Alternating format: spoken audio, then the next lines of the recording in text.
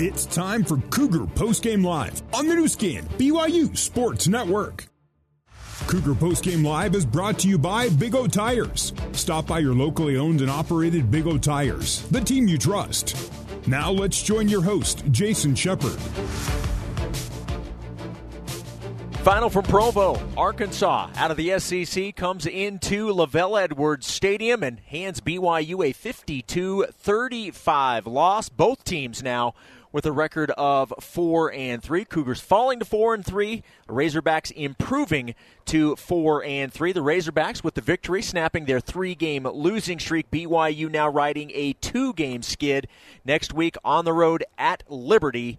That game will get underway at 1:30 Mountain Time. We will have a pregame coverage for you here on the new skin BYU Sports Network beginning at 11:30 a.m. Cougar Postgame Live is presented by Big O Tires. Go to BigOTires.com and make an appointment at one of 50 locally owned and operated Utah locations. Big O Tires, the team you trust. Tough game for the BYU defense, giving up 644 total yards. Very curious to hear the postgame comments from head coach Kalani Sitake. We've got the monitor up showing the feed into the postgame interview room. As soon as Kalani and the players get down there and are ready to speak, we'll make sure we get you that audio. In the meantime, let's update you on some other action going on in college football. It's a good one between Tennessee and Alabama. It's been going back and forth. Early in this game, the Volunteers had a pretty sizable lead over the Crimson Tide, which was shocking to actually look at it. But then it was kind of back and forth. Right now, they're under 3.5 minutes to go, and it's number 6 Tennessee 49 and number 3 Alabama 49. So all knotted up at 49, and it looks like Tennessee has the football. They are in overtime, and it's, let's see here, it is 36-37 TCU with a 1-point lead over the Cowboys. Fourth quarter action between number 25, James Madison. They are on the road at Georgia Southern. Georgia Southern leading James Madison 34-31. 6.5 minutes to go in the fourth. Finals from earlier today. Number 5, Michigan defeating number 10, Penn State 41-17. Ole Miss gets the win at home over Auburn 48-34. Oklahoma, after some really head-scratching performances the last couple of weeks, rebounds at home in Norman. They took down number 19 Kansas 52-42. That's 2 straight losses for the Kansas Jayhawks after beginning the season at 5-0. Oklahoma now 4-3. 22nd ranked Texas, they rally to defeat Iowa State in Austin 24-21. They avoid the upset. Number 24 Illinois gets the win over Minnesota 26-14. Number 1 Georgia shuts out Vanderbilt 55-0 is the final score. And number 18 Syracuse defeating 15th ranked NC State 24-9. The games in the top 25 that have yet to kick off. Number 4 Clemson on the road at Florida State tonight. 16th ranked Mississippi State at number 22 Kentucky, and number 7 USC at number 20 Utah. That game will kick off at Rice-Eccles Stadium in about 45 minutes from now. All right, we will take a break. We'll come back, hopefully get you down to the post-game press conference interview room and let you hear from the head coach of the Cougars, Kalani Sitake.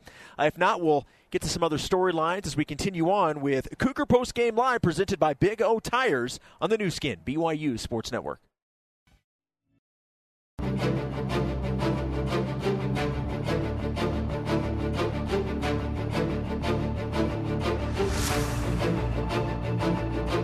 This is Cougar Postgame Live on the new skin, BYU Sports Network. Now, back to Jason Shepard. BYU falls at home to Arkansas 52-35. 4-3 the record for both the Cougars and the Razorbacks today. Welcome back into the press box here at LaVell Edwards Stadium. Still awaiting Kalani Sitake addressing the media. As soon as that happens, we'll let you hear that audio. This is one of those interesting games. Look, we know Arkansas was just offensively just phenomenal tonight. 644 total yards. And it's interesting, you look at the rushing yards, 277 yards, and obviously that's fantastic. Now, you had one big run of 64 yards, and believe me, you take that off, it's still over 200 yards. I don't want to say that they didn't have a good day rushing the football, because they absolutely did. But for a team that coming in, we had all focused so much on the fact that Arkansas was going to run the ball, and that's what you had to worry about. You certainly had to worry about it today, but what really hurt BYU was what KJ Jefferson did through the air. The passing numbers, 367 yards, and that's what really did BYU in, and the Cougars just had no answer, unfortunately, for the passing game of the Razorbacks. But on the BYU side of things, this is where if you go just by the numbers, they're very, very misleading. Total yards, 471 yards. You're thinking of offense, that's a really good day, and it was. Typically, you have close to 500 yards of offense. You score 35 points at home. More times than not, you're going to assume you win those games. You have 356 yards passing, 115 rushing yards on the ground, a bulk of those coming in the second half, because going into halftime, BYU only had 29 yards. So the numbers on offense look good. Unfortunately, Arkansas able to just rack up too many yards. The BYU defense just struggling today to get off of the field. And, we saw time and time again, even when Arkansas was being put in a 3rd and long situation, they were able to make plays through the air. And I think that's probably the thing that surprises me the most. And we knew that KJ Jefferson was a dual threat quarterback. We just didn't necessarily see the dual part of him being a threat, because really where he was the threat today was using his arm, 367 and 5 touchdowns on the afternoon. We'll take another break, come back, hopefully hear from Kalani when we return. 52-35, Arkansas defeating BYU on the new skin, BYU Sports Network.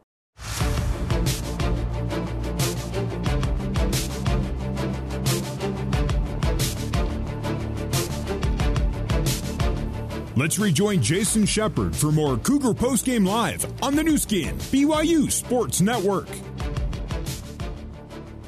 52-35, BYU falls to the Arkansas Razorbacks. Back out on the road for the Cougars next week. They'll be in Lynchburg taking on Liberty. An afternoon game, 1:30 p.m. Mountain Time. Cougar Pregame Live will start at 11:30 a.m. Mountain Time right here on the new skin BYU Sports Network. This is Cougar Postgame Live. It is presented by Big O Tires. I know sometimes after a loss it's difficult to try and focus on some of the bright spots in the game, but there were several for the BYU Cougars. And I think the first thing I look at, Jaron Hall, yes, he had the one interception, and it did lead directly to a touchdown. In fact, both of the turnovers that BYU had in that first half led directly to 14 points. And really, that was where this changed.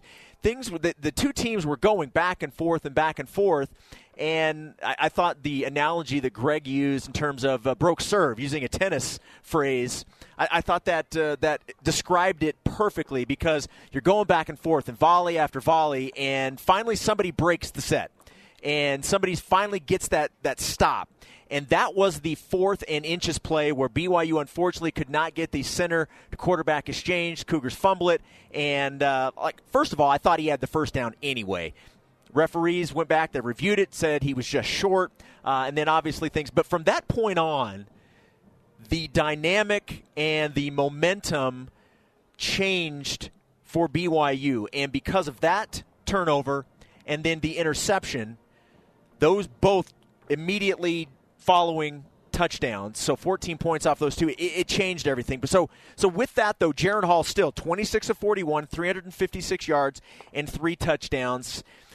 Another good day for Christopher Brooks, 10 for 53. Jaron Hall rushed for 23. I thought Cody Epps was absolutely brilliant today, and it seems like game after game he is stepping up and becoming an absolute superstar in this offense. 9 receptions for 125 yards and a touchdown. Puka Nacua, 8, 141, and also a receiving touchdown, his first receiving touchdown of the season. Puka also with 2 rushing touchdowns. He rushed 6 times for 20 yards, both on the fly sweep. So he combined for 3 touchdowns today.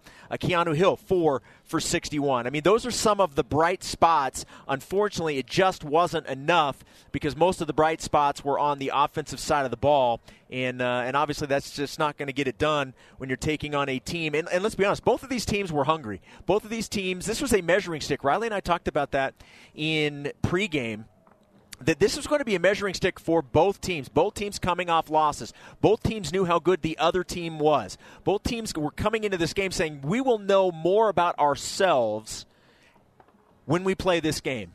And I think Arkansas comes away feeling pretty good about what they have. Now, with that said, as we saw at the very end of the game, KJ Jefferson rushing the ball, looking to go in for the touchdown, ended up landing on his head. He missed the Mississippi State game a week ago because of a concussion. And so certainly you hope that he's okay, but I think this is the type of performance from Arkansas that could really help propel them on. And that's what their head coach, Sam Pittman, was talking about. Earlier in the week, he was asked, you're riding a 3-game losing streak. How do you break it? And he says, well, we can actually take a lot of cues from what happened to us last year when we had the same thing. Now, he said in that game where they bounced back, it was against a lesser opponent than what BYU was, but because of that, this is probably something that can really help springboard Arkansas. As to where BYU goes now you're through what we all considered the tough part of the schedule. You've gone through the games against Oregon and Baylor and Notre Dame and today against Arkansas. This was kind of where was BYU going to be at this point? Well, now we know they're 4-3. Now you have the teams that are considered, quote unquote, not as big or not as explosive. They're certainly not the big name teams moving forward. But make no mistake, all of these teams that BYU are going to face, Cougars still have to go to Boise State next week at Liberty. That is a good team. They have 1 loss on the season. So they're going to come out licking their chops. This is not any time for BYU to sort of relax because the schedule somewhat eases up. All right, still nothing from Kalani Sitake. We will take another break. Hopefully hear from coaches and players when we return. Cougars fall 52-35 on the new skin, BYU Sports Network.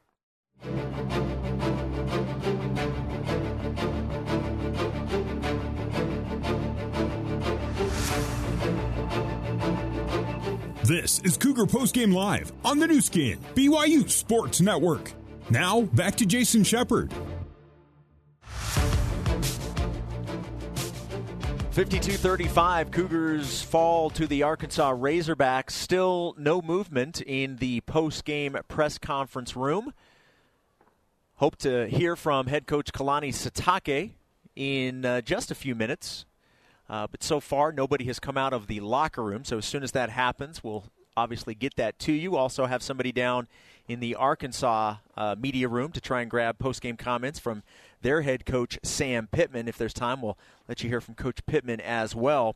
BYU with 12 drives in the ballgame on offense, Arkansas with 11. Neither team really had an advantage in terms of field position.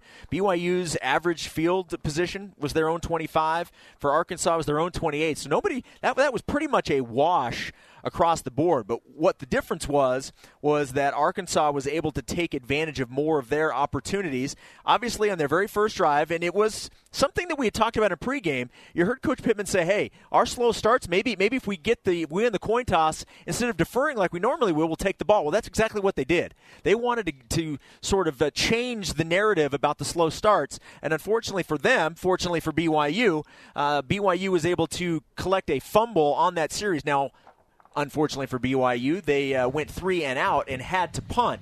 But from that point on, you had a punt from Arkansas, so the first 2 Arkansas drives led to absolutely nothing. Then, touchdown, touchdown, field goal, touchdown, touchdown, touchdown, touchdown, touchdown, and then they turned the ball over on downs at the very end of the game when the BYU defense came up with the goal line stand on 4th down. So, I mean, you're giving up those types of points, but those drives back to back to back, and we're talking about drives of 75 yards, 59 yards. Then you had somewhat of a shorter field at 34, but then back to 68, 75, 68, 73.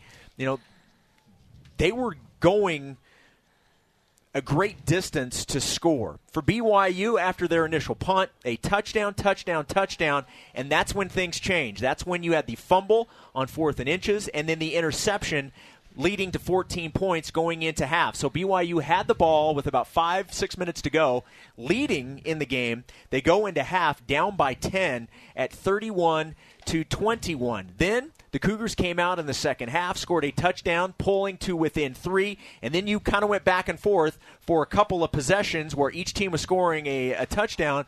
Then BYU had to punt. That kind of broke that streak. And then Arkansas continues on with a couple more touchdowns. Let's have Riley Nelson jump in as we continue to wait for head coach Kalani Sitake. You know, this is, I mentioned this earlier, Riley. You know, you look at some of the offensive statistics for BYU, and you're like, man, you know, that's pretty good numbers, and you score 35 points at home. I think a lot of people would be surprised BYU lost a game like this. When you look at the stats and the fact that you score 35 points and you lose the game is a little bit of a head-scratcher. You got to be great in all 3 phases, and you got to be great for 60 minutes. I thought if you look at the first 3 opportunities for play for offense, defense, and special teams, right? Defense forces a fumble on the first drive. Offense goes 3 and out, but then the Rico and team comes out and pins them on the 1. So you're like, hey, A+ on D, A+ on special teams. But if only the game were 1 series long, right? Unfortunately for BYU, it wasn't. The offense obviously eventually got things rolling as the defense deteriorated and special teams eventually became a non-factor. So, look, a game like this to me just it shows the amount of progress that BYU needs to do.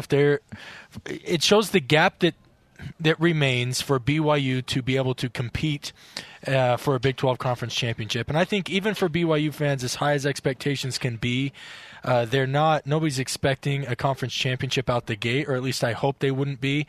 This Arkansas team was second in the SEC West after they got hot towards the end of last season. We'll see how they end up faring for this season. I think they'll be the top half of just the division. Again, not the conference overall, but just the SEC West. But for BYU, they have to be good in all 3 phases. And it feels like in these big matchups against P5 opponents, especially from the bigger conferences, that BYU can compete in one of the phases of the game, or maybe one and another phase for the half. But to compete in all 3 phases for 60 minutes, there's just a lot of work to do. And that's not discouraging. It's encouraging because they have time to build, and they will, increase their efforts and their resources. And it's going to take some time out there for the fans. I think maybe the biggest surprise for me was just how much Arkansas was able to beat BYU through the air. Like, we knew they could run the ball. They've proven that.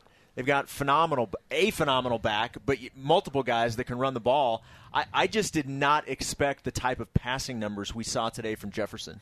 When you're as big as he is and you have the confidence and the poise to stand in the pocket and deliver, he did a good job of extending plays, buying himself more time, and then delivering throws when he needed to in big spots. And BYU was unable to sack him. I cannot remember them even really being able to hit him. And of course, right before the second quarter ended, one of the plays that to me turned the tides of this game, you had 4 different BYU players that had a shot at him, but he's big and strong and was able to shake those defenders off. And I kept waiting for a whistle to blow it dead. That all right, you got him. But he never stopped moving and was able to get out of it. And look, not every P5 team or not everybody has a KJ Jefferson on their team, but you're going to face more of those types of players when you do join a P5 conference. And look, when he's as big and as strong as Tyler Batty, and who's your biggest, strongest defensive end, like you got issues there. So well, and I thought Mitchell Juergens made a really good point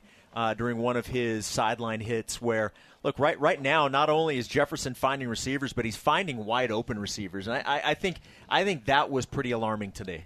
Well, BYU played a lot of man coverage, and they're not typically a man coverage team, although they've been playing more of it this season. And they did try so they tried to pressure Jefferson by collapsing the pocket, but they didn't outright blitz him because they were scared of him getting loose and not being accounted for, right? Because he'd shown in film up to this point to really hurt teams with his legs. And so they always, while they kind of tried to collapse the pocket, they always kept a guy out as a spy and were unable to get home on him. And that's what allowed, it's hard to ask any secondary to cover in man coverage for that long. And as he was able to extend plays or time in the pocket, and the BYU defensive front was unable to get to him, those receivers were able to work themselves open down the field.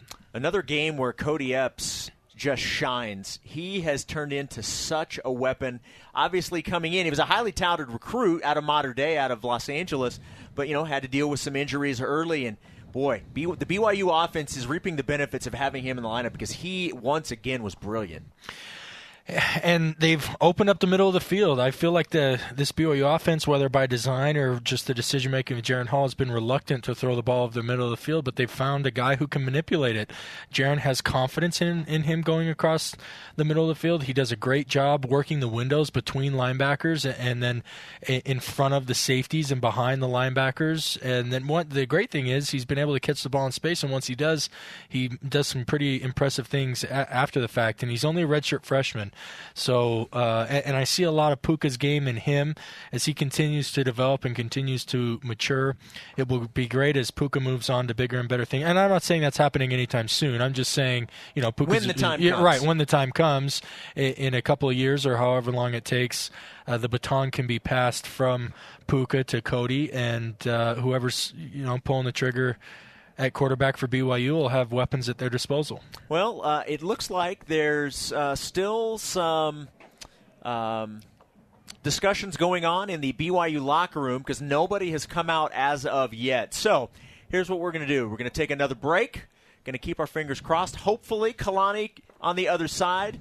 If we aren't able to get to Kalani there, we obviously have the post-game coaches show, which we'll be able to talk with him. But we'll take a break, come back, hope to have some post-game sound for you when we return. 52-35, BYU falls to Arkansas on the new skin, BYU Sports Network.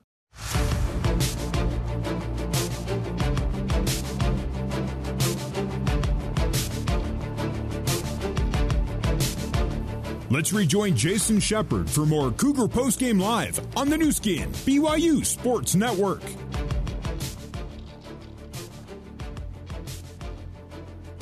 BYU losing to Arkansas at home today, 52-35. Jason Shepard alongside Riley Nelson. And I'm going to flip roles a little bit here. I'm going to throw it over to Riley for a scoreboard update. Riley, what do you got? An audition for your job? Yeah? As you audition for Greg's? No, I'm kidding. So barn burner, and since we played, or BYU played an SEC opponent today, we've got our eyes on the SEC, as I imagine the majority of the college football world does as well, in a barn burner of a battle going on in Knoxville, Tennessee, between Alabama and Tennessee. Jason, you updated it earlier. I believe you updated it when it was 49-49, right? Tennessee has just come to 49-49. So is correct. Alabama gets the ball with 3 minutes and 28 seconds left, and after an 11-play drive, they set themselves up for a field goal that missed wide right. Now, there was only 14 seconds left on the game clock. Tennessee was able to complete the ball, two completions down the field and to set themselves up for a field goal attempt with 2 seconds left, and they put it through dead center through the uprights. 40-yard field goal was good from Tennessee's kicker Chase McGrath, and Tennessee comes up with the big-time upset over number 3 Alabama, 52-49. And let's update another game, too, because it was looking like Oklahoma State was going to get the win at TCU, but the upset has been pulled in double overtime. TCU takes down the Cowboys 43-40 in Fort Worth. And that was obviously billed as the big game in the Big 12 and 2 top 15 teams. And look. So, Jace, just to talk about this, I know you look at this game and you're like, man, 52-35, right? But what did we just read out? The SEC, and then that was a Big 12, right? Those are two future conference opponents in Oklahoma State and TCU. This BYU team has to be able to keep pace in 40-something to 40-something game or 50-something to 50-something games, and that speaks back to earlier to where these BYU matchups against these larger P5s, you got to be all three phases. You can't just be one. All right, head coach Kalani Sitake now ready to address the media. Let's listen in. Credit Arkansas. They played a great game. Like I said last time, you're not going to win a lot of games when you score only 20 points from last week, and you won't win a lot of games if you give up 52. So even with that being said, we had our moments, and then I think what's frustrating is losing the turnover battle, because that's not our identity. We're focused on taking care of the football, and I didn't feel like we obviously didn't do that well enough today. And so there's quite a few mistakes that I think were on the coaches and myself, and then mistakes that I think players made. So we'll fix those, get to work. We have a tough game next week on the road, going in the east time zone. So don't have a lot of time to worry about this game. We played some really tough teams, and just I felt like we still had some moments, especially in the second half. Just couldn't generate enough momentum. End of the first half was disappointing with the momentum there, and so just trying to find ways to make sure that we play a lot better football game, and that's from all areas on the field now. They talking about Arkansas. I think Sam Pittman's a great coach, and he had his guys ready. They're a physical team, and obviously, you know that coming in here, going against an SEC team like that, we're going to have some battles. But we didn't help ourselves in some ways, and that's my responsibility. And but we believe in the players, believe in what we're doing, and believe in their effort. But there's some things that we definitely could do differently, do better, and that's my job. I have some ideas on how to get that done going over the weekend, and making sure that we play a lot better next weekend. So take any questions you guys may have. Kalani, what has you most concerned about this defense after giving up 644 yards? Yeah, I'm really focused on third downs. That's the biggest issue to me, because even the moments where we were, you could second half the crowd was into it, making a lot of noise. They had to take a timeout. I believe that's the second half, right? And it was third and long, maybe 8, 9, 10. I can't remember, but just didn't get off the field. And credit to Jefferson. He made a nice throw, and they made nice plays, but third down is the only down that comes to defense. So you got to get off, and giving up 12, just not. I mean, they converted 12 out of 15. That's not good defense. So that's my main area of concern. And then the other area of concern is just fundamental tackling, and then mistakes on the field. We had some guys not doing their 111th, and so that's on the coaches to make sure that they get that done, and on the players to execute their assignment. That didn't have I don't think a difficult scheme for our guys to execute defensive wise, but got to get out of plays, and 12 out of 15 is not good. It's not good enough, not even close. So you're just not going to win a lot of games defensively. You're not going to keep a lot of points off the board by giving up the percentage that on that. If we go half of that, holding a 7 out of 15, then maybe we have a chance. We get off the field and give the ball to our offense. Who, and it seems like when they went a couple 3 and outs, that was just like the ball game there. We couldn't generate enough momentum to keep up and score with them. So defense has got to help out on that. And I felt like there's some really good things that we saw. I didn't feel like we were out of the game completely until the very end, when they were just grinding the clock, and they took a timeout, and we just asked the guys to just toughen up a little bit. This is going to be your identity, and challenge them. This is going to be what you can hang your hat on. I don't care what the score is. I'm proud of them getting a stop. Players give us great effort, but we've got to execute better with our assignments and the fundamentals of the game, and that's my job. I'm the head coach. I got to figure this out, but I have when you have some of the stuff that we have, I feel good about what we can get done between now and next week, and I'm going to go back and assess and review and then make decisions as head coach. Kalani, when you've had a game like this, when do you look at blowing things up and taking a completely different approach versus focusing on just trying to fix mistakes? Because I can see logic between either direction.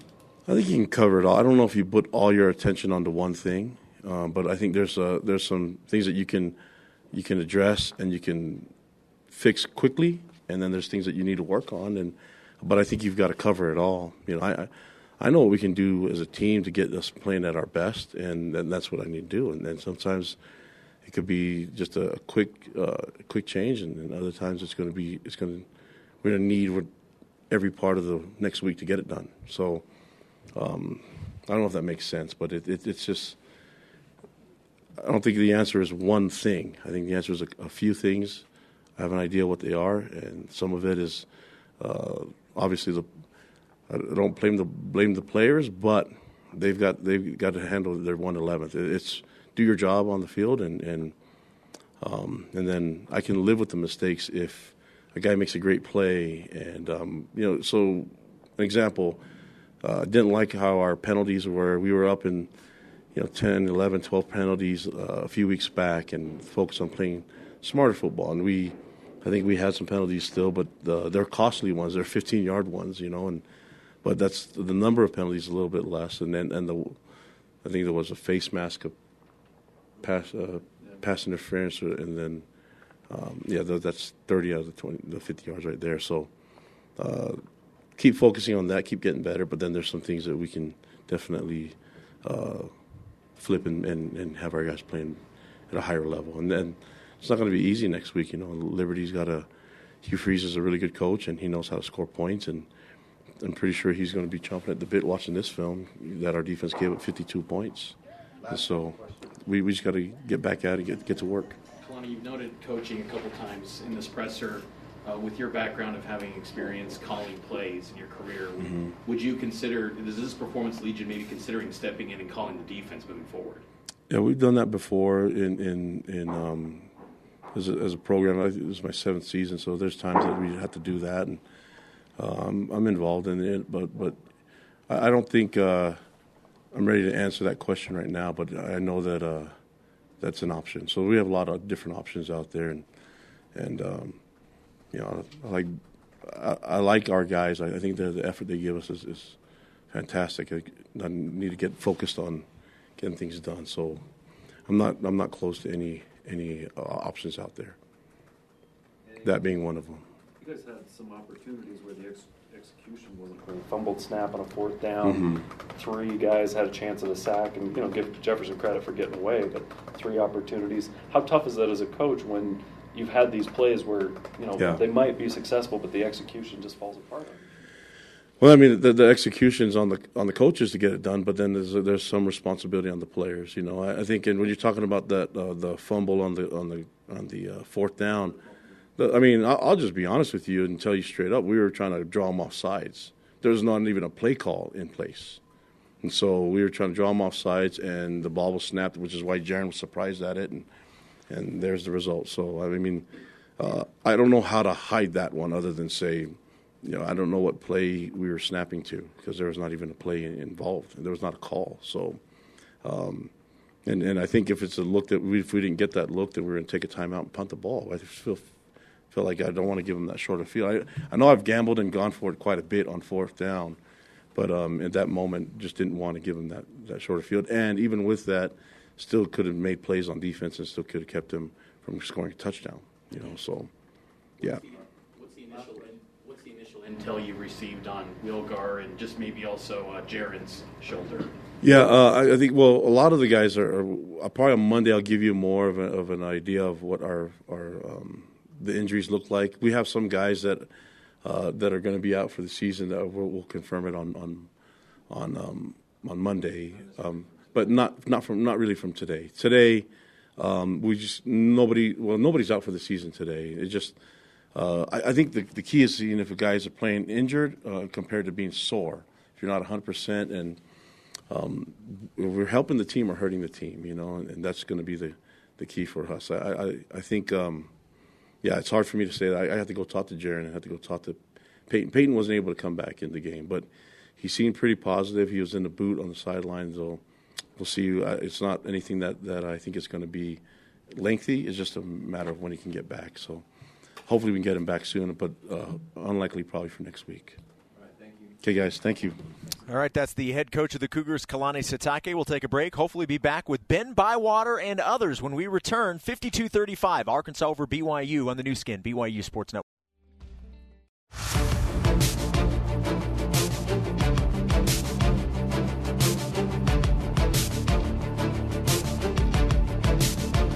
Let's rejoin Jason Shepard for more Cougar Postgame Live on the new skin, BYU Sports Network.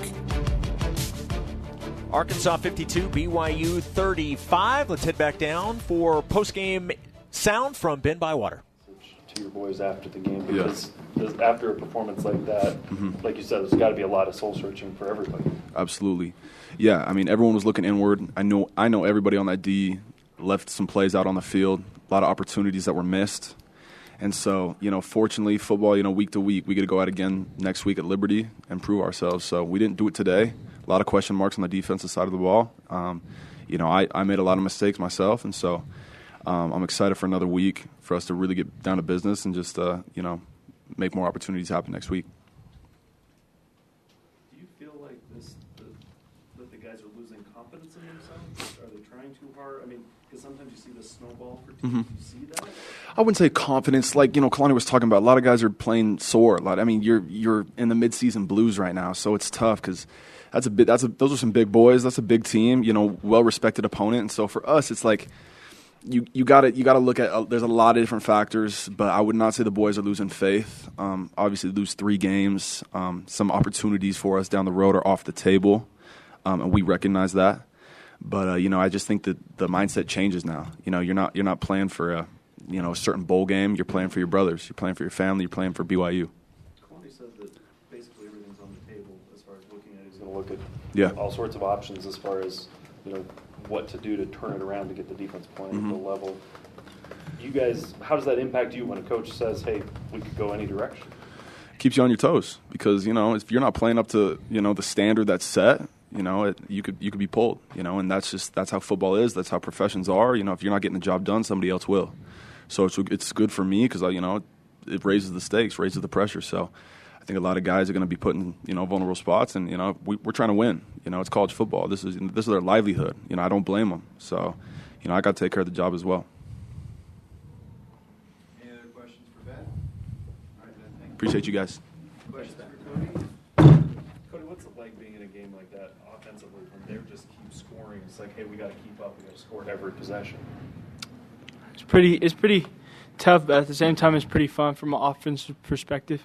When we get on the field, we're trying to make big plays, we're trying to score, so it's pretty fun, it's pretty competitive, and it's the stuff that you dream for as a receiver, because your coaches and your team is looking for you to make a big play so we can capitalize on the fact that they're going down and scoring, so we need to keep scoring as well. So it's pretty tough, but it's fun at the same time. Definitely. Well, that's the motto, even if the other team doesn't score. It's always go down and score. There is no possession where you just say, okay, they didn't score, so we don't have to score as hard. We always want to score every time we touch the ball. So. When you're in a game like that, though, when you have a 3-and-out or the plays don't go your way, how hard is it as an offense to keep momentum? Because Coach Kalani was talking about how the momentum kind of lost some momentum there. How hard is that to keep that going, when you have a drive that doesn't go your way? I think it's as hard as we allow it to be. Football, life, it's all about adversity. It's all about perspective and what you think about, what you can do. We always talk about, Coach Kalani talks about faith, just not hoping, but faith. So it's all about what we can do and how we view what we can do. So it's not that tough. Was there anything that you or Jaron said to He's trying to fight, obviously, on that 4th and 8, and then fumbles the football, and he's frustrated with himself? Was there anything you guys said to him on the sideline to keep his hopes up? Yeah, he's still, in my opinion, one of the top 10 coolest dudes on the earth. So he's still a great dude, still a great football player. We all have things that we could do better. There were a lot of plays that I could have done something better at. So he's not to blame at all. It happens. It's football. Sometimes somebody's going to get the best of you, and it's just how the game works. It's just about how you battle next time. And immediately talked to him, it was just like every game is a practice for the next game. So that was just a viewpoint of next game. Now we have to really focus on ball security, taking care of the ball and all that type of stuff. But that's a great dude, great football player. He'll get back to it. After a game like that, because obviously very disappointed with the performance in a lot of regards. What do you see from the guys now moving forward? I see a bunch of dudes that are still Christ-like, that are still ready to go to class on Monday, still ready to go to church tomorrow, still ready to be great human beings on and off the field, And still, dudes ready to play some football next Saturday. Dudes ready to get to practice on Monday, Tuesday, and keep grinding. That's what I see completely. I don't see anybody feathering off and focusing on other stuff or picking apart at each other. We're still ready to go. We're a group of guys that love the game, and we want to approach life like Christ. So that's my viewpoint. Any other questions for Cody? Thank you, guys. Okay, that was Cody Epps, and before Cody, we heard from Ben Bywater. Hoping to get to Kalani Sitake coming up in just a few minutes. We'll hang out for just a second to find out if there's anybody else coming down to the post-game room. Looks like Puka Nacua will be coming up next, so let's wait for Puka to make his entrance. Got the camera on the microphone. Let's go ahead and pause 10 seconds while we wait for a station identification here on the Nu Skin BYU Sports Network. This is BYU Radio on KBYU FM HD2 Provo. You are listening to BYU Football on BYU Radio. All right, Jason Shepard and Riley Nelson with you here at LaVell Edwards Stadium. Puka Nacua has sat down to talk with the media. Let's listen in to Puka. 6:01. I guess that's considered afternoon now, or evening, whatever that's called. Questions for Puka? Whew. Sorry. Oh, goodness gracious. Sorry. I just needed to sit down. I feel a lot better now. Hey, guys. What do you take away from a game like that? Because there were some good things, but obviously not nearly the way you guys wanted to play. It's a good question. I think my biggest thing is just execution. There's a lot of good things we did out there. I think of my fourth down play, ball security. We had a fourth down, fumbled snap, 4th and 1. Just came down to execution on our side of the ball. I think offensively, and obviously our teams had their struggles on both sides of the ball, but I can only focus on what we do on the offense. And Jaron, he left us out there to make plays. I think another one, I had bad ball security, and I left one up there, and they had an interception on that. Just execution. They didn't do anything to get us out of kind of our game plan, and we knew we were going to come in for a shootout, but just execution in all phases, special teams, offense, and defense. We could talk about being a bigger part of the run game, having that asked of you today with so many other running backs injured. What was that like for you? What are your thoughts on just how you performed there? Well, I'm looking right here, and I have 20 yards. It was definitely not my best day. It's way different running out of the backfield, that's for sure, but it was fun. I'm just trying to do whatever the team needs of me on the offensive side of the ball. It's fun. I trust our linemen, and it's fun to be in the backfield. It's definitely a different look. Creating space is not the same as when you're on the outside, but it was fun. Just whatever I can do to get us keep moving those chains. Puka, I know you're focused on the offensive side, but what was it like watching your defensive boys? Because it was a rough afternoon for them.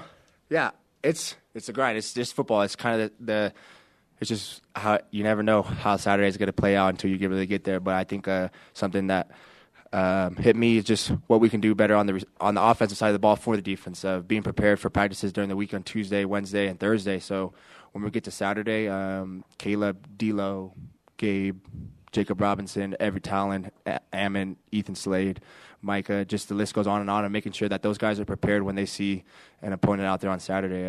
If they don't get the looks that they need in practice from our receiver group on the offensive side of the ball, we're doing them an injustice when they get out here on Saturday. What was said in the locker room from some of the coaching staff after that? Love and learn is just how it works. We got obviously not the end goal that we wanted with, but just kind of what I had mentioned. It's execution on our side. Obviously, I'm thinking of my plays where I didn't execute what I was asked to do out there on the field. That go ball, we took a shot late in the game, but number 3 trusts me, and my job as a receiver is to go out there and make the play, and I didn't get it done. And then another opportunity given to me, put the ball in my hands, and I gave it away. That's the thing we say every time. It doesn't matter who it is. Whenever you have that ball in your hand, you represent the entire University of Brigham Young. I had everybody. That's how it was. I had the ball in my hand and I let everybody down. So it's just execution on our side, just the little things. I know Coach Kalani, just ball security and just execution, just things that we go over all the time. There's nothing crazy that they did out there. We saw the covers that we were expecting. Just got to continue to execute, whether it's first down, third down, we're down by 10 or up by 14. It just comes down to execution when we line up against the other guys. Programs face this type of adversity. Is there doubt creeping into that locker room right now? I wouldn't say so. It's hard. We've won 4 games. We're a good football team. That team we just played out there, they're a good football team. They're playing in the SEC. They were ranked top 25, and the teams that they played and they lost to were also top in the top 25. So we expect every game to be really good, and we expect it's a target we have on our backs that we wear with pride. It's not easy playing an independent schedule. We've had a tough schedule all the way up to this point, and we just got to continue to go through the grind. It's not going to be easy. We expect every week that everybody wants to play their best game against us, and we got to play our best game against everybody else. Kalani talked a lot about third downs, referring to the defense in large part, but 7 of 13 for you guys on offense leaves a little bit of room for improvement, I think, for you guys. What's so critical about that third down? Is that somewhere where you guys can look to kind of focus and get better on too? Yeah, 1,000%. I know. Well, my play at the end of the game, I'm looking here at our 4th down conversions of 1 of 3, and I know at the last one at the end of the game was 4th and long, 4th and 6+. So those are the down and distance that we don't want to be in when we're going for it on third down. We want to make it as easy as possible and just getting behind the sticks of having efficient plays on 1st and 2nd down. So when we get to third down, it can be a 3rd and 2, and we have our entire playbook wide open. Just staying ahead of the sticks. It comes down to execution. It's we just got to when we line up against the opposing team, you have your assignment, your one assignment as the 11 guys out there, and you just got to go and execute your one job. All right, thanks. Go Cougs, baby. All right, that was Puka Nacua, responsible for 3 touchdowns on the day. He had 2 on the ground and 1 through the air, his first receiving touchdown of the season. We will take a break. On the other side, the Larry H. Miller Cougar Postgame Coaches Show from Provo. It's BYU falling to Arkansas, 52-35 on the new skin, BYU Sports Network.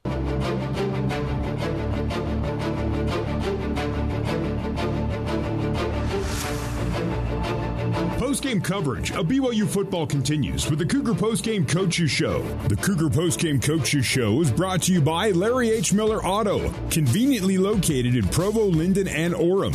Larry H. Miller Auto, driven by you. Let's join your host, Jason Shepard. BYU falls to 4-3 after losing to Arkansas today here in Provo, 52-35. Jason Shepard alongside Riley Nelson. We'll be joined by the head coach of the Cougars, Kalani Sitake, in just a minute here on the Larry H. Miller Cougar Postgame Coaches Show. While we wait for Coach Sitake, let's head down to the Arkansas locker room and hear from the head coach of the Razorbacks. This is Sam Pittman after the victory about 30 minutes ago. First, talk about BYU and the hospitality that we've received since we've been out here. Incredible people. Starts with the head football coach, incredible man. And it's a hard place to play. They've got a trooper at quarterback. He's a fighter. He was hurt coming into the game and got hit in the second quarter and just got back up. But I think that's what the BYU program is about toughness and things of that nature. So I want to give them a lot of credit because they played extremely hard. We just got fortunate, had a few stops, and, of course, our offense was on fire for most of the game. And that, Kendall Browse needs credit for that, Cody Kennedy, those guys that had a great game plan, a lot of it trying to get the receivers to the middle of the field, and they did. So really, really pleased with the win. We're exactly where we were last year at this point, 4-3. Got a big stretch, but we need the time off to get healthy, and we're going to use it that way. Sam, do you think when the officials went to the replay booth, the spot on their play where they backed it up, they went for it on 4th and short, and then they fumbled, was that probably the play of the game? I think so. I think that was a big turning point in the game because let's face the facts, we hadn't been able to stop them. And we get it, and we go right down and score, and then I believe we come back and score again right before half. I think we scored twice with maybe around 4 minutes to go in the half. I think we ended up having that fumbled snap. We went and scored, and then I think we scored with maybe 30, 40, 50 seconds left right before the half. That to come in at half 10-point lead was huge because they had the ball the first possession of the second half.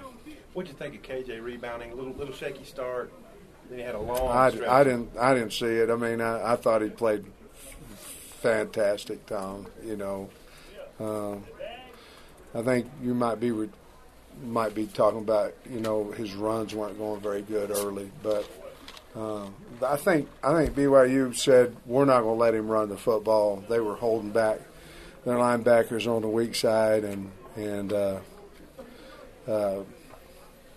but our running backs had a good day running the football. But yeah, to answer your question, I thought it was really good. You know, when you don't play for a week But we were fortunate that he practiced all week, you know, practiced on Monday and all those things. So I was real proud of him. He's fine, by the way. He had a stinger.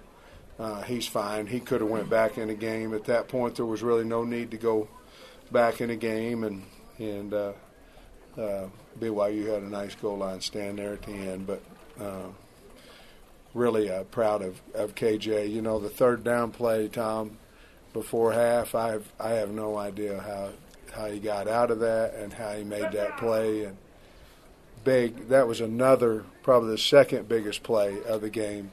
And, of course, us going 12 for 15 in third down 75% in third down is incredible.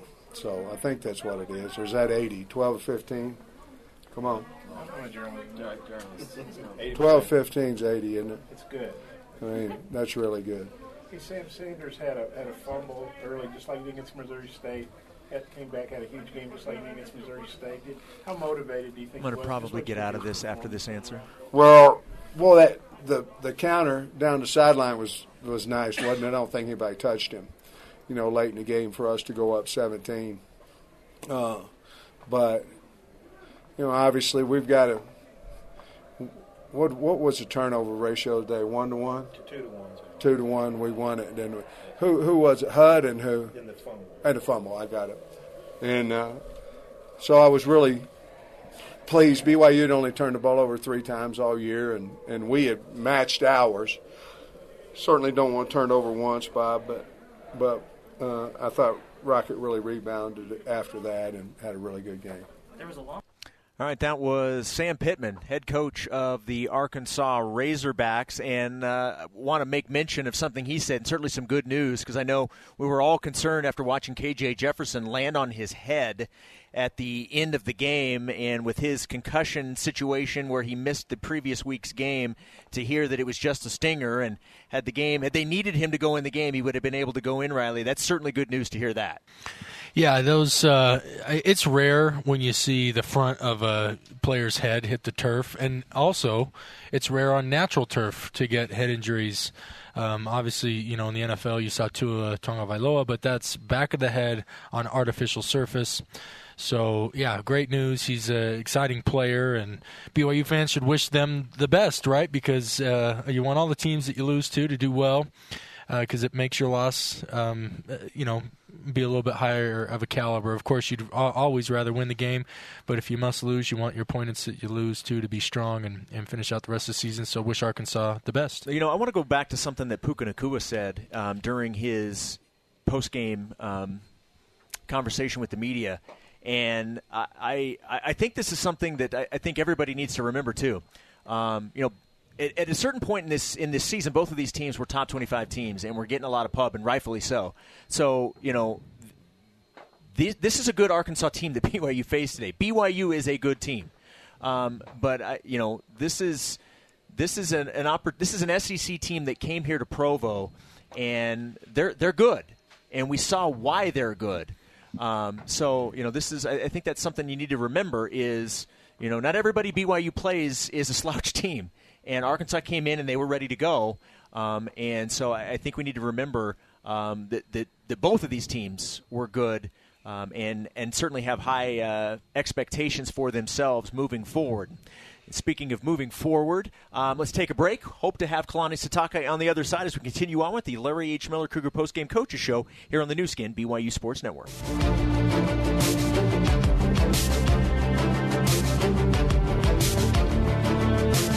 music of inspiration, messages of hope, and moments of reflection. Join us every Sunday on BYU Radio for This is Sunday. You'll hear words of encouragement from religious leaders. Welcome back. It's the Larry H. Miller Cougar Postgame Coaches Show. Arkansas defeating BYU 52-35. Both teams now 4-3 on the season. And joining us from the Cougar locker room is the head coach of the Cougars, Kalani Sitake. Kalani, thank you so much for taking a few minutes. I know it was a tough loss, but we do appreciate you joining us. No problem. Glad to be on with you guys. So Riley and I were just talking about this a minute ago. Certainly, it's disappointing to not win the game, and things. I know you had mentioned things that you'd like to see done better, but that was a pretty good Arkansas team you faced today, wasn't it? Yeah, really good Arkansas team, but I don't think we helped ourselves in some ways. But that's my job as a head coach. We're going to get things corrected and get back on it next week, but. There's a lot of positives that came from this game, and I think they want to overshadow it with some of the negatives that happened. But the guys, they didn't quit. They kept playing, kept buying into what we're asking them to do. We just need to just play a lot better. I don't know any other way to put it than we need to play better as a team, and definitely better as a defense. I think you guys heard me in the post game mention that you don't win a lot of games scoring 20 points, and you're not going to win a lot of games giving up 52. Coach, all three phases are I was talking about that. It seems like we're able to hit on one phase, but not all three. On the teams that you've coached or been on over the years that have done that, what's been the key to consistently deliver in offense, defense, and special teams, just kind of in football in general, because it seems to be a pretty elusive goal? Yeah, it's everybody doing their part, and that by saying everyone doing their part, it's even the sideline. It's the people that are tuned into what the guy in front of them is doing, and if they're banged up or whatever it is, just having the focus and the awareness completely on what's happening on the field, right? So that's we're trying to get that done as a team, and obviously we haven't played our best, but not to say that there haven't been some moments where we have played really well. Just like to do that for a full 60 minutes. One of the things that you mentioned when you talked to the general media was the 4th and inches play, where everybody in the stands, we all thought you guys were going for it, and you had mentioned that was not the initial plan, and obviously things did not work out. For people that didn't hear that, tell everybody what you were intending to do on that 4th and inches play. Well, and Shep, if I can ask just a quick follow-up, Coach, there was also a personnel change. Notice the mix-up with Connor Pay didn't start at center; it was Joe.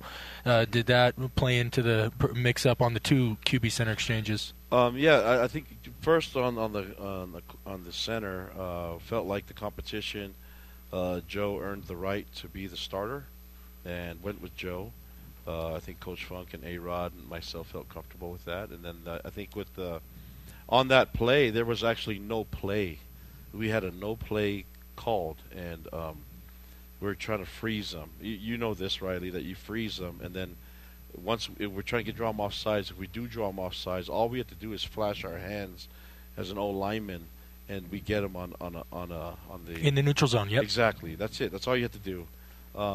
So there's no need to snap the ball. I don't want to throw Joe under the bus, but what play are we actually running? Yeah. So when you do the freeze call, you have 2 choices. If you the reason why I said the punt was going to happen is because when we did do the freeze call, they shifted to a condensed front, right?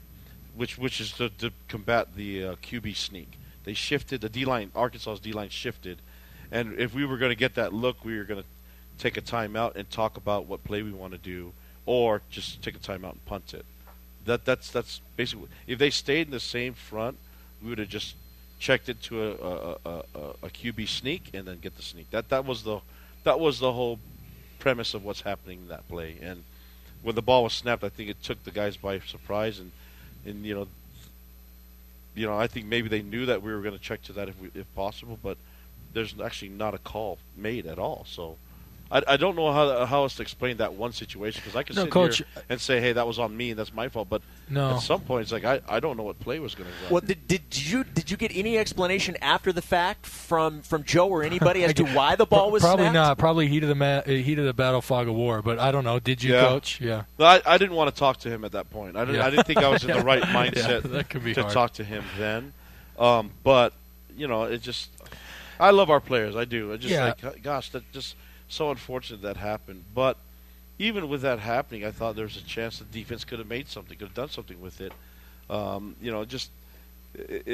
this mindset of going for it on fourth down quite a bit, I think sometimes you just have confidence in the call, because I like to do it, especially in short distance. And if we're not confident with it, let's just punt the dang ball.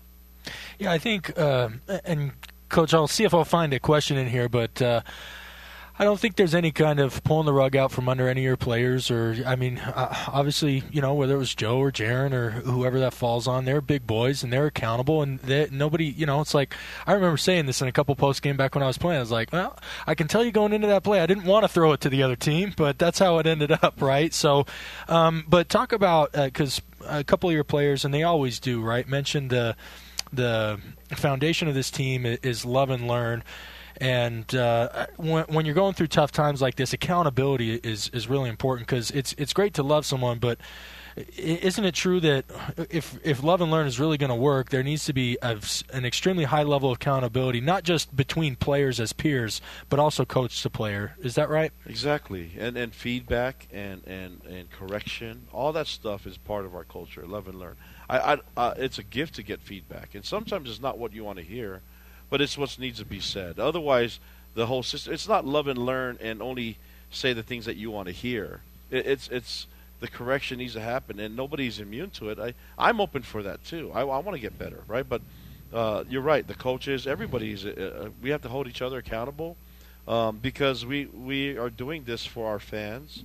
We owe it to our players. We owe it to our fans. We owe it to everybody to be way better than what we're doing now. And I will say that's my job, and I to make sure that that's done correctly.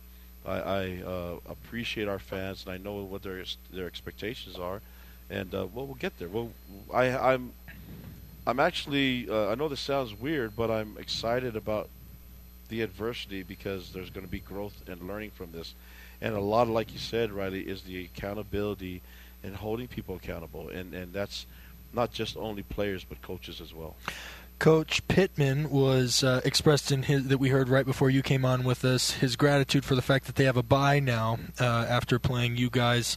Your bye is not for a few more weeks. That rest is not coming. So how do you manage a trip across 2 time zones to the East Coast with also getting it right into the heart of the season with no bye for a number of weeks?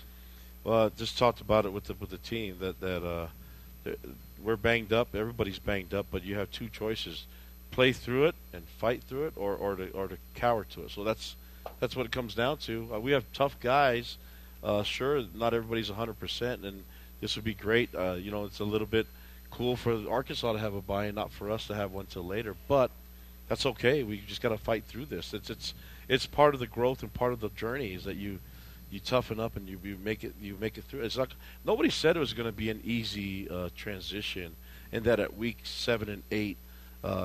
It should be really smooth.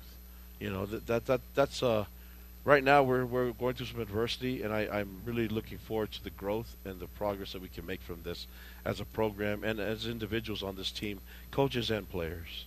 Let's get to our economics partners' valuable stat of the game. Whether for tax, financial reporting, or strategic purposes, when your business needs a valuation, the right partner is Economics Partners. Learn more at econpartners.com.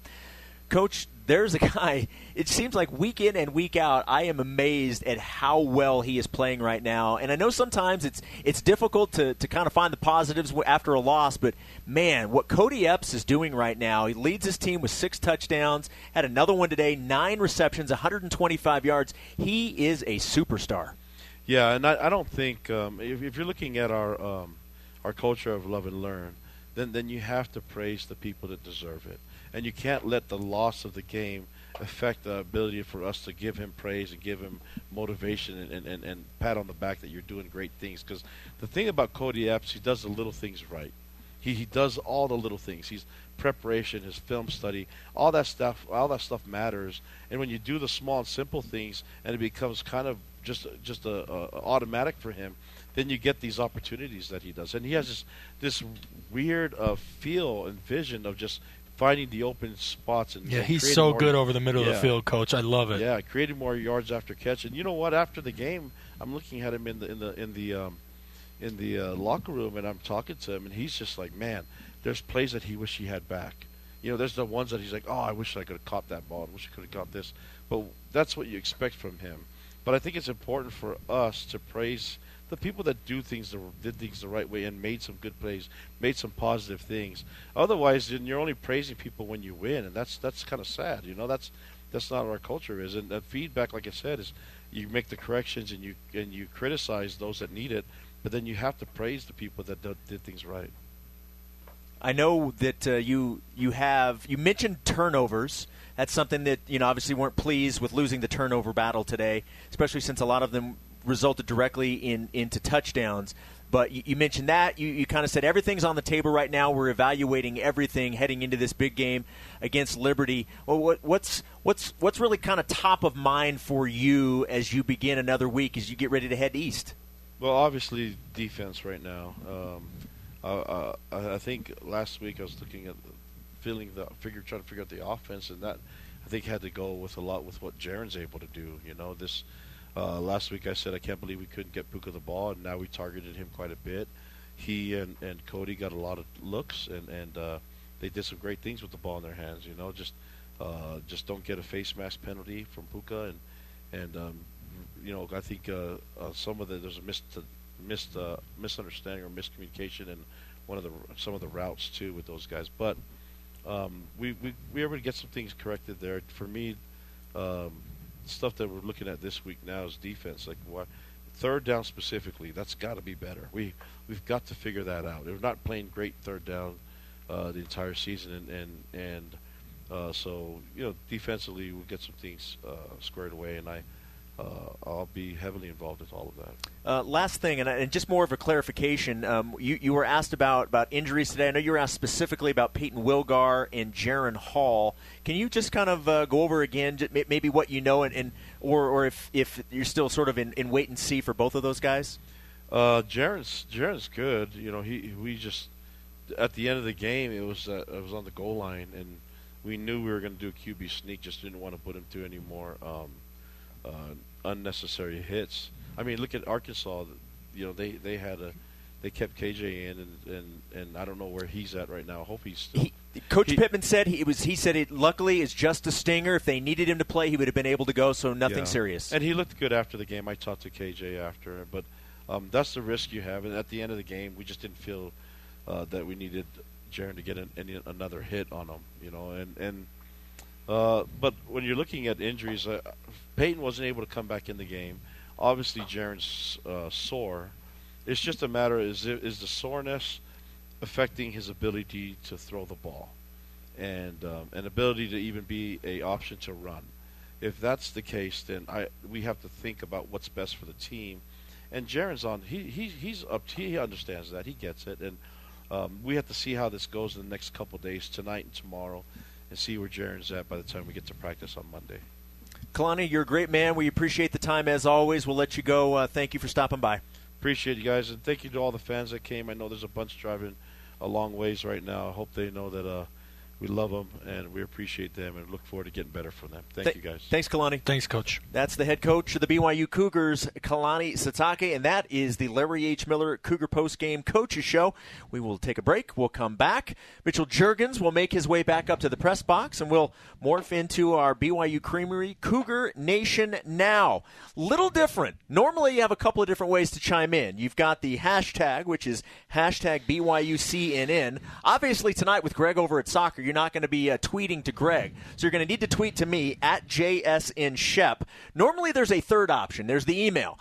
I don't have access to the email. So if you email the one that you would normally email, nobody's going to see it. So for right now, if you want to chime in, you can tweet me at JSNShep, SHEP, or and or use the hashtag BYUCNN on Twitter, and we will see your questions and comments as well. We'll take a break, come back. Cougar Nation now on the other side on the new skin, BYU Sports Network.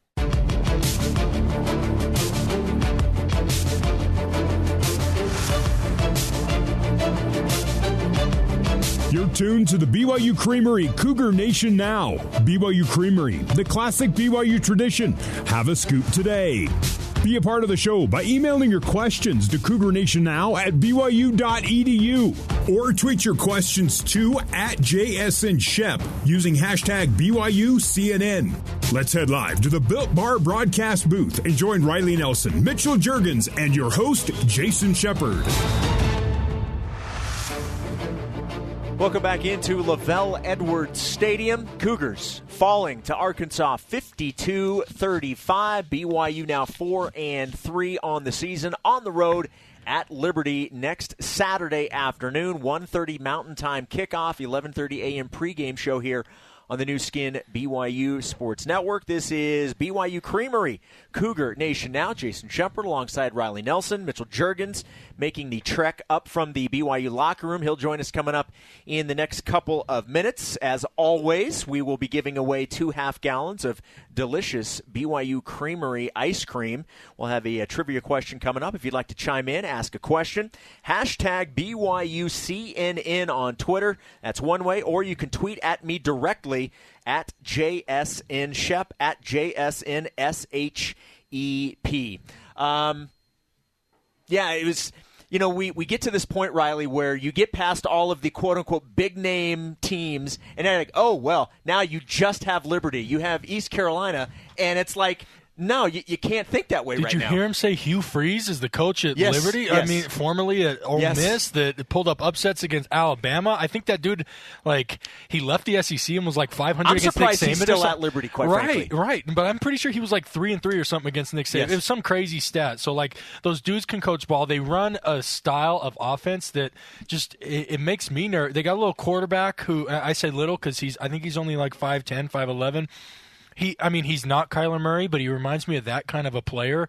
And, he does what KJ Jefferson does, but maybe in fast forward, buying time. And then, of course, I say this all the time, and people probably get sick of me hearing it, but it's a really important stat.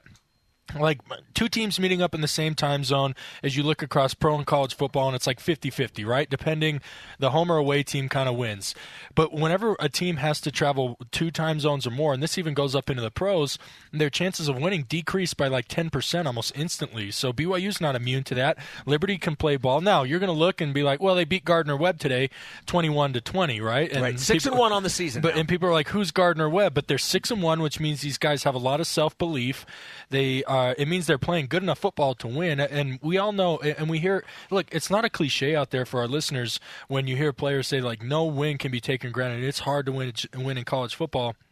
You got a lot of good players, a lot of good coaching, and so you cannot look down on anybody. So this is, I said this off air in the pregame, but depending on the fashion in which BYU lost this game, it was going to make me nervous, and I wouldn't say I'm super nervous, but I would say I am a little bit nervous just because the stylistic matchup, how banged up they are, and having to move forward and having to travel across 2 time zones against Liberty. Now BYU will be bigger, they'll be stronger, they're going to be used to playing in bigger things. But sometimes what can happen, Shep, even the best and most experienced, is you go in, it's going to be a smaller stadium, and I've never been to Lynchburg, but I think it's a smaller populated town. It's going to feel like kind of out in the middle of nowhere. It reminds me of when BYU went into Toledo after beating Tennessee and USC, and they go into Toledo and drop a game in Toledo. It's like, come on, guys, we have no business losing a game out here.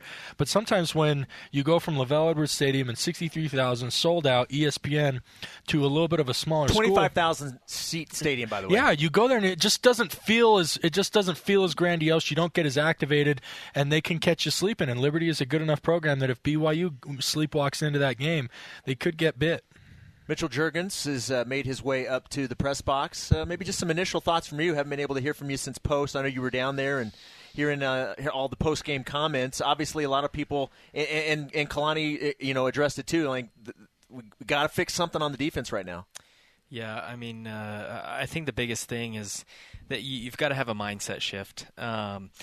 There's a lot of players on that defense that they can play. And we've seen them do it this season. And for whatever reason, it's week after week, and they're being tested. And it's going to take somebody on that defense, a leader, to emerge. And it's not just how they show up on game day.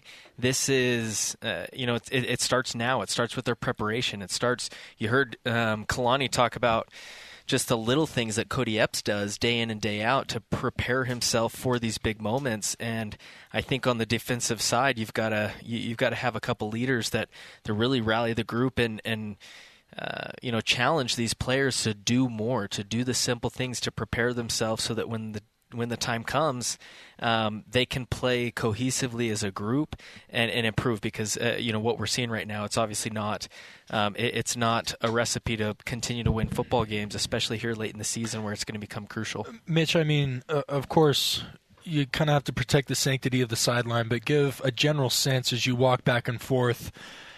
I mean, you were a player. Give us your sense.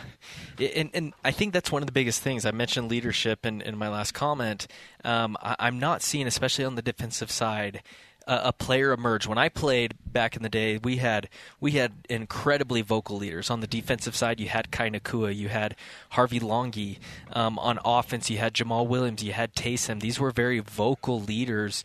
And if you find yourself in a battle like this where you start falling behind, those guys were in everybody's faces, and you trusted them. But not in a bad way, right? When you say that, not critiquing, meaning they're activating them, keeping them engaged. Absolutely. Yeah. And I'm just not seeing that on this side. You see Jaron's leadership, and I think he's a fabulous leader, but that's not his nature, is it? It's not his nature to come in and start yelling and in a positive way that's going to motivate and get something more out of these players. And on the defensive side, I'm just not seeing that. And so, I agree. I think there's got to be a leader emerge, or somebody needs to do something, whether it's on game day or prior to game day. I'm all about you've got to prepare in a way to put yourself in a position to compete.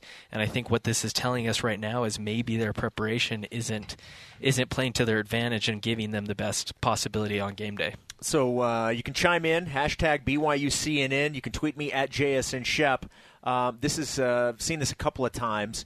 This one in from Pam says, if you drop 8 and continue to play zone and it's not working, why not shake it up? What are your thoughts on shaking up maybe the scheme that the defense is running right now?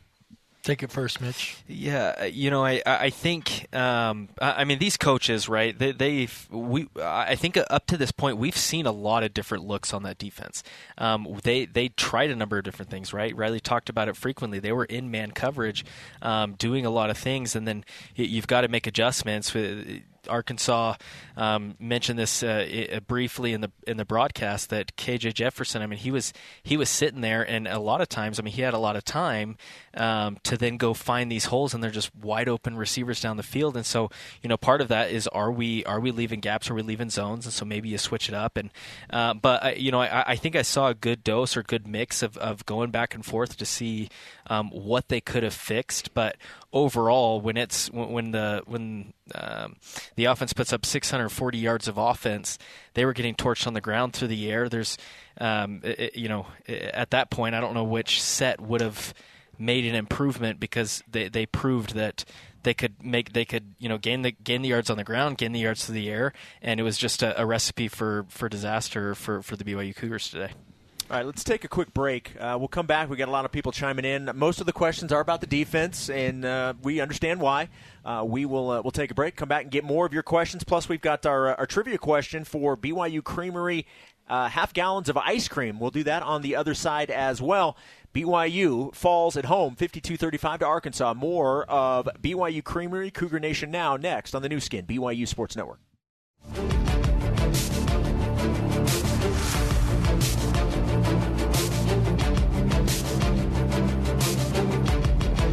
You're listening to Cougar Nation Now on the new skin, BYU Sports Network.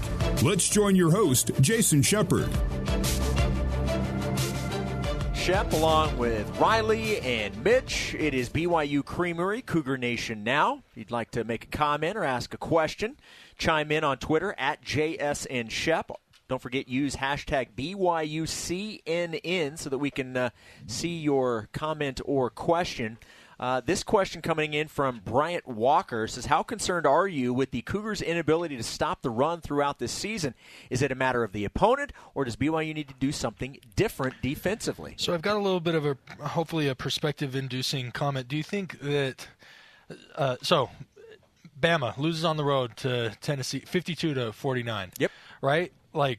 And we've heard it from this BYU team, but is Alabama all of a sudden a team that just can't stop the run, or they don't have the people, or the scheme's not right? No, from week to week you find yourself in different kind of matchups, but complete teams, whether it just becomes a defensive battle or a track meet shootout, teams respond in kind and compete, right?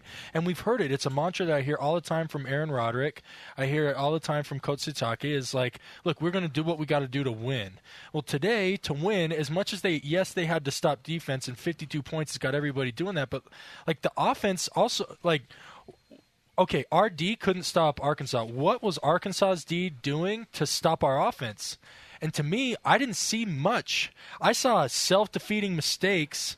Without the fumble on the fourth and inches play, and the interception, that's BYU was carving through that defense. Exactly. And then I saw it coming out in the second half, and the first punt of the second half, I'm watching KJ Jefferson stand in a tight pocket, drift, fade, buy extra time, and it's 3rd and 9, and Jaron, the second he doesn't like his first and second read, the ball comes down to Isaac Rex in the flat for no gain, right? You got to do what it takes to win, and Arkansas was doing what it takes to win. Sorry, look, the defense has plenty of issues, but to me, this was a shootout, and the offense needs to shoulder part of the blame for not being able to keep up, because Arkansas wasn't doing anything to stop them. They were stopping themselves, Mitch. And just a reminder, too, this Arkansas offense, this is what they do.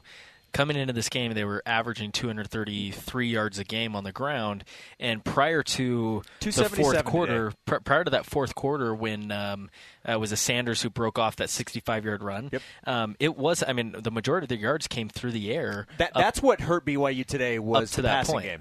So it's this is Arkansas. They know how to run the football. This is SEC football, and they did what they've done week after week.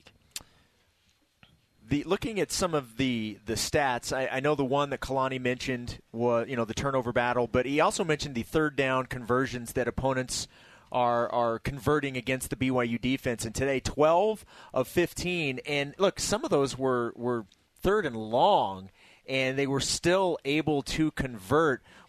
What's the key? You guys obviously, you guys played. You guys weren't playing on the defensive side of the ball, but what's the key to getting that stop on third down? Is it execution? Because I know Kalani talked about execution and aggressiveness, but what's the key? Because right now BYU's having a really difficult time getting off the field in third down.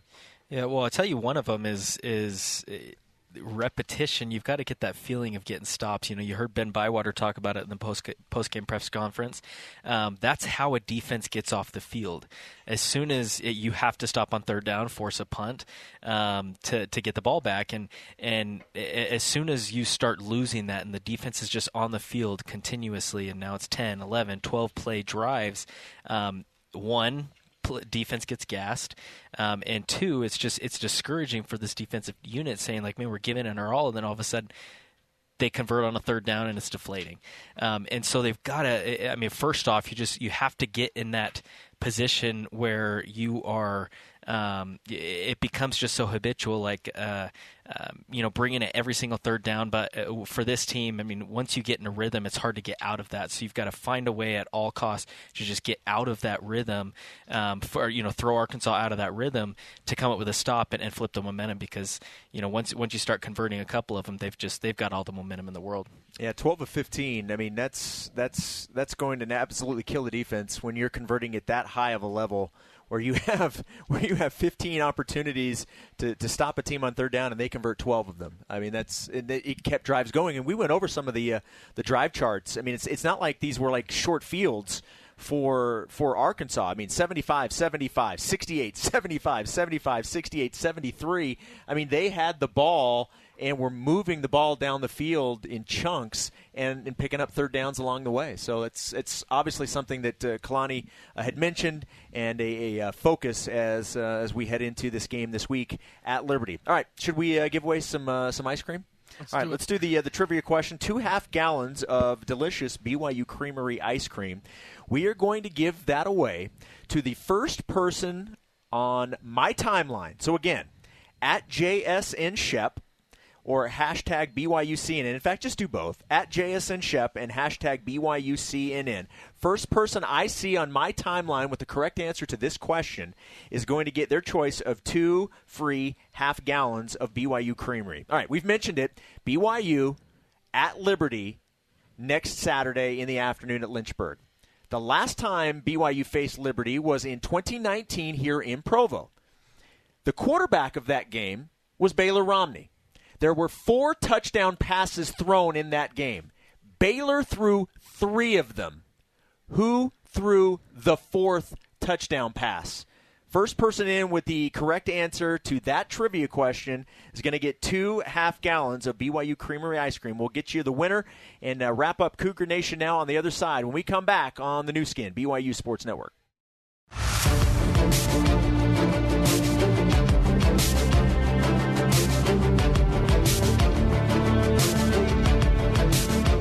Let's get you back to Cougar Nation now on the new skin, BYU Sports Network. Arkansas 52, BYU 35. Cougars now lost 2 in a row. Look to snap the 2-game losing streak next week at Liberty, which brings us to our BYU Creamery Cougar Nation Now trivia question for 2 half gallons of BYU Creamery ice cream. The question is, when BYU faced Liberty the last time in 2019, it was here in Provo. Baylor Romney was the quarterback. He threw 3 of the 4 touchdown passes in that game. Who threw the other? And if we're being honest, the first person to chime in with the correct answer was Riley Nelson. But you did not disclose the answer prior to the question, you did so not, to me this is fair. But here, that's true. You were the first person. You were not eligible for the ice cream. Okay, but you are correct. You are correct. So I am going to appeal my eligibility. What is our delay from live here in the box to the listeners in the sound waves? I will give you the fact you did not know. Like as soon as I put out the question, I'll I was take still mint chocolate chip. You were not getting the ice cream. You know dough. who is getting the ice cream? Is Scott Goldsmith. Scott Goldsmith knew that the correct answer was Micah Simon. Micah Simon was 1 for 1 in that game, a 44-yard touchdown pass to Matt Bushman in that game. So congratulations to Scott Goldsmith. Scott, I will reach out to you via direct message. I will get some information from you, and we'll hook you up with that ice cream. Obviously, everybody that's chiming in is talking about the defense. The offense, 35 points. We mentioned all of the individual performances, which were fantastic today. And Puka Nacua was unbelievable. Cody Epps was great. You know, Jaron Hall set a single-season career high in terms of passing. I mean, he had the interception, but BYU on offense had done enough to be in the mix for this game. Maybe just a couple of final thoughts from you guys as we kind of get near the end of the broadcast. I'll take this first, Mitch, and then you can bring us back on topic a little bit. But if it is any consolation, USC has had 3 drives, scored 3 touchdowns, is averaging 13 yards per play on scoring drives of 5 for 75, 9 for 80, and 4 for 70. So if it's any consolation, the rival up north is experiencing the same thing too. The Trojans are running through the Utes like water. So at least we don't have to suffer in isolation tonight. You know what? You would like like to say it doesn't matter, but it kind of does. It does. It makes this sting a little bit less. You don't want to be that guy, but we're going to kind of be that guy. So I'm going to own it. Yeah, so accountability. Coach talked about accountability. I'll be accountable to the fact that it makes me less sad and even closer to being happy watching the Utes get run over by the Trojans. And you said that Utah's touchdown, by the way, came on a complete bailout, roughing the passer, personal foul penalty that even NFL officials were blushing over. From a dude that put his body on the line, was taught to stare down the barrel and take the hit and stand in there and deliver the pocket. And I cannot remember a single roughing the passer. I remember one time my head and helmet almost got ripped off on a face mask. They finally threw the flag, but I don't remember ever getting a single roughing the passer call. I think the guy sneezed on Cam Rising. He did 3 somersaults into the backfield, and they gave him 15 yards. So anyway, that's my final thought. I've moved on from this. I'm on to Liberty, and if this USC-Utah game, we're on to Liberty. Yeah, on to Liberty, and if this USC-Utah game continues to go the way that it's gone early in the first half, I'll be a little bit happier at the end of the night than I was when the clock ticked to 0 here in LaVell Edwards Stadium. All right, Brother Juergens, your final thoughts. Yeah, I think we did it, and to your previous comment, Jason, you talked about the offense doing enough to put themselves in a position to win a football game, right? You score 35 points.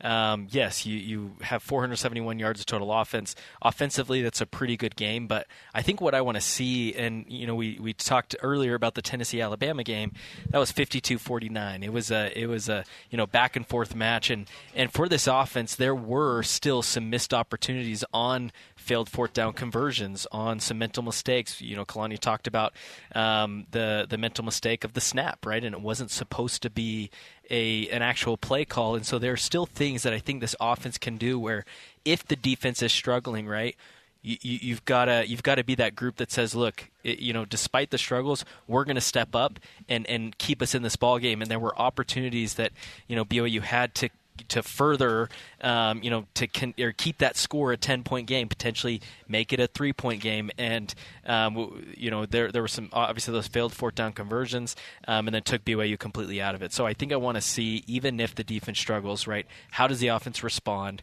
There's still some room for improvement on both sides of the ball. All right, that's going to do it for the broadcast tonight.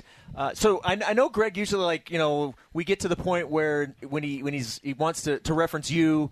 He pauses and then you say your name. Are we gonna? Is that only with a Greg thing? I think it's a Greg thing. Oh, yeah. Okay, so we're not going to do that tonight. You can sign off for all of us. Okay, all right. We're not. Okay, I didn't know if I needed to keep up with the tradition or if this was it's a Greg only thing. We didn't get permission beforehand. No prior authorization. It's a great point. We did not ask for permission ahead of time. Next time we'll do it just so we don't step on the Godfather's toes. Okay. Well, we want to thank everybody back in our BYU Radio studios. Everybody are running the boards. Terry South, all of the interns. I want to thank Clark Jackman and Michael Wimmer helping us engineering here.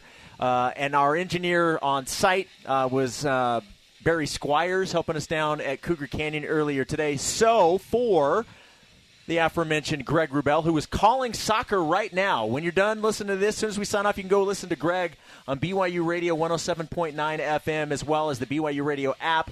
BYU Women's Soccer hosting Portland. Big matchup at Southfield in the WCC. So for Greg Wrubell and Riley Nelson and Mitchell Juergens, my name is Jason Shepard. Your final tonight from Provo. Arkansas defeating BYU 52-35, and you heard it all right here on the new skin, BYU Sports Network. Good night, everybody.